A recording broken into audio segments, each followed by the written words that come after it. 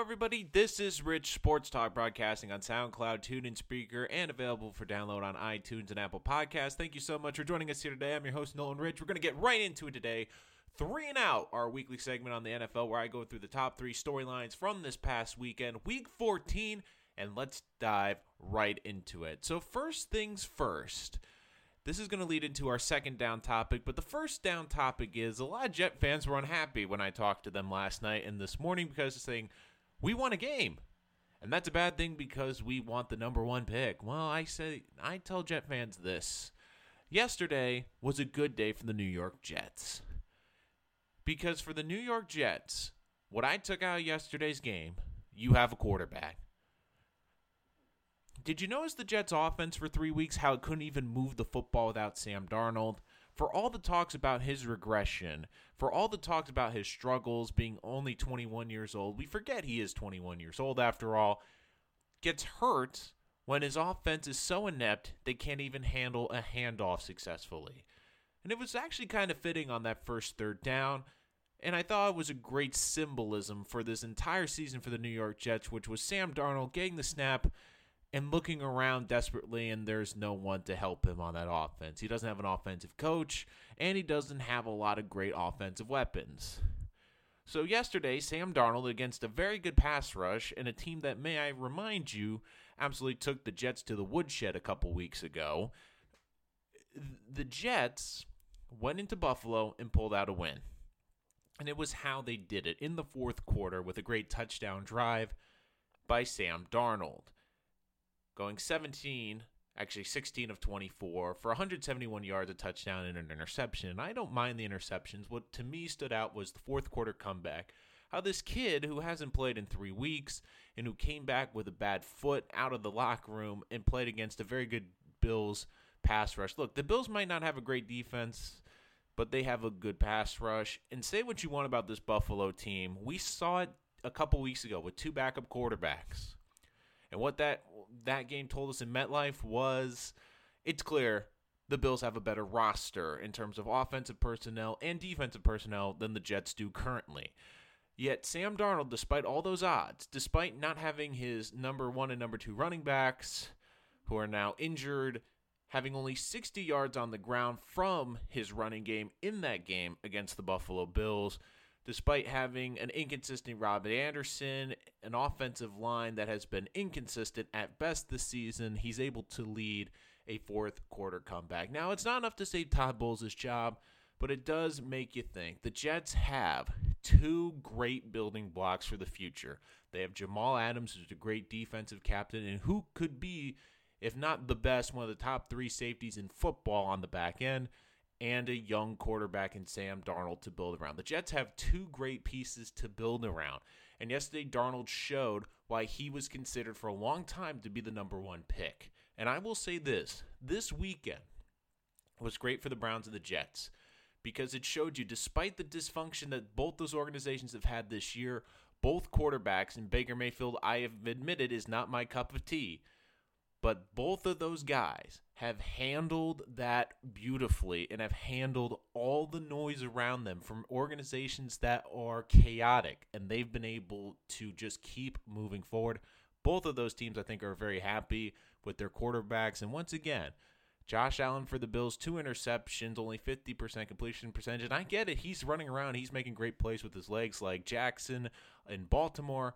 But I need a guy that can throw from the pocket. Running quarterbacks are not sustainable. We've seen with Mitch Trubisky, a running quarterback, missed significant time this year and has been banged up. And you could tell he had trouble throwing the football last night against the Rams. So I've never been a big fan of the running quarterback because can they make it through 16 games? And history has shown us they usually can. And if they somehow do, they are not healthy for the playoff runs. Which leads me into second down. Now, we've heard this term a lot in the NBA, the whole term tanking to get the number 1 pick.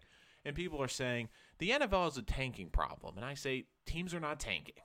And you saw it this weekend. San Francisco won. Oakland won. The Jets won. The thing with tanking in the NFL is this. And I understand that some people are going to say, well, didn't the Colts tank to get Andrew Luck? not really. They didn't have Peyton Manning for 16 games, and we saw what happened when you don't have a great quarterback for 16 games. Tanking in the NFL, to me, has been nearly impossible because of the contract situation. On teams, if you have a franchise quarterback, you might have 2 or 3 guys that their contracts are very difficult to move on from.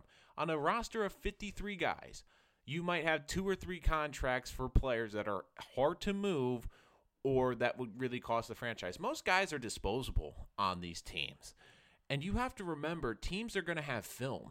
So if you're on a team that's bad, there's a good chance they might cut you or move you on for draft picks. And you want to have your value. And I've always said this about the NFL is there's only 32 employers in this league. There is a limited employment opportunity you can have in this league. And you have to play hard through 16 games. Even if you're on a bad team, even if you're not a great player, you can be cut tomorrow without any ramifications to that franchise. So for people that say, oh, the NFL, the teams are going to be tanking, they can't tank because they have players on those teams that might be looking for new employment next year. There's so much roster turnover. From year to year, on average, there's 10 to 15 new guys on a 53-man roster, and that doesn't include the practice squad and training camp squads. There's a lot of turnover, and these guys know they are constantly being evaluated, not by their own team, by 31 other teams that may want to add them should they get cut. So for people saying, oh, the Raiders are going to tank, the Jets are going to tank, the 49ers are going to tank, those teams are still playing hard because they know there's a good chance there might be a new head coach, and they might not be there for the long term, but they have to show off what they can do for other teams. So for me, I always say there's no such thing as tanking in the NFL. There's only such a small sample size, 16 games, and there's only so much opportunity for employment. And unlike the NBA where contracts are guaranteed and guys are locked into organizations for 4 or 5 years at a time period, in the NFL, you can be cut tomorrow without barely any ramifications outside of maybe 3 or 4 players on a 53-man roster. But that means there's 50 to 49 guys that can be cut easily, and they realize, man, I gotta look good on tape because I'm basically auditioning for 31 other teams if this situation doesn't work out. And finally, third down before we get to fourth down. Third down today, this is going to be another fun topic for me today, and we've seen the offensive explosion this year, how it's setting records for points scored and touchdowns. But did you notice this week that old moniker, defense wins championships? And we're starting to see now why you need a good defense for the postseason. Baltimore didn't win in Kansas City, but they slowed them down. If it wasn't for terrible mistakes by their quarterback, Baltimore could have pulled off a win.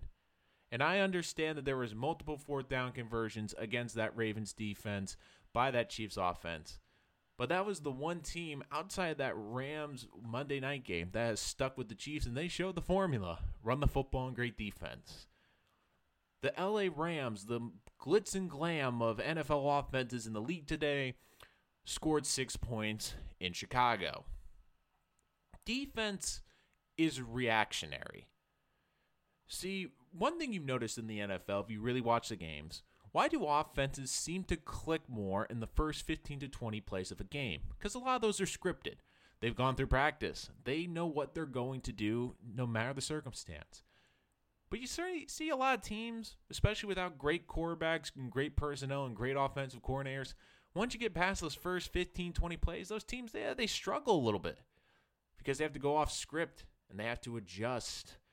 Offense, the very idea of offense is about preparation and about knowing what you're going to do. Think about it. An offensive player not only knows the snap count, he knows where the play is going. Defense is all reactionary.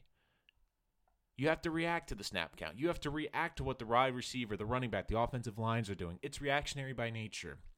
And what do we see this time of year? We've gone through 3 quarters of the season, and defenses now have plenty of film. They're not surprised by rookie quarterbacks or rookie players anymore. They're not surprised by new quarterbacks or offensive formations. They've seen these guys, defensive coaches, make their money in the back end of the seasons. Why? Because they now have all that tape. The first 4 to 8 weeks and even the 12 weeks, teams can really vary it up. They can have a different game plan. But by this point in the season, you know what a team likes to do, you know their tendencies, and you know who they're trying to get the football to. So now defenses have all that film. They can react. There's also a lot of other factors that factor into why defense is important late in the season. First of all, it's the weather. It gets colder. What does the cold mean? I'm not talking even just about the rain and the elements. Let's just talk about the cold. Cold is harder to function in. It's harder to run in because your muscles get tight. It's harder to breathe. It's harder to execute in cold weather than when it's nice and warm, especially during those daytime games in October and November. But once you get to December, it doesn't matter the sun's out. It's cold in the Northeast and the Midwest and the Northwest. It can be cold outside, and that makes it hard because the ball gets harder to catch. It's harder to breathe out there, and it's harder to execute in the colder weather. Now, for defenses, it's all about the reaction. So for defenses, it's not that big of a deal to play in the cold, but for offense, which is all about precision and timing, more so than ever in the NFL, the cold weather plays a major factor. There's another factor, too, and that's injuries. Offensive players. Defenses, you can have a little bit more depth. But offenses, we start to get into this time of year where guys get banged up. And when teams get banged up offensively, it hurts. We saw it last night for the Rams. Gurley's been up a little nicked this year. Their offensive line had a couple of injuries last night. Kansas City now has lost Kareem Hunt. Tyreek Hill's banged up. And we've seen the impact that's had. This is the time of year where guys get banged up. Defenses tend to be a little more fresher because they have a little bit more depth and they can rotate more. Offensive guys, those receivers, they've been taking shots now for 12, 13 weeks. They're banged up. They're not 100%. You see teams trying to hold out players this time of year to keep them healthy for the playoffs. So for people that say, oh, it's all about the offenses and defense has no value in the NFL, just look. Look at the good defense once what they did against the good offenses this week. This time of year is where the defenses make their money. Early in the season when it's warm out, when offenses are fresh, and when they have all the options in the world, offenses can really be effective. But now at this point in the season, defenses know what you're going to do. They've seen pretty much everything you can throw. They've seen all the wrinkles. They've seen all the adjustments you do out there. And health is a big issue for these offenses this time of year, along with the cold weather, which impacts their timing and their execution. All right, fourth down, our 60-second feature on one thought that I have. And this might surprise you, especially because of my hot takes on the coaching hot seat special, which we'll get to as the season progresses. But here we go. Fourth down. And could a surprise coaching candidate be named in Cleveland? I understand that they're looking for a great offensive mind. Mike McCarthy's out on the market, and even Bruce Arians has hinted that he would like to come back and say he would come to Cleveland. But could Greg Williams stay as the head coach? We forget he does have head coaching experience, and I understand he's a defensive head coach. But the Browns are 3-2 since he took over, and Baker Mayfield has played his best football under Greg Williams.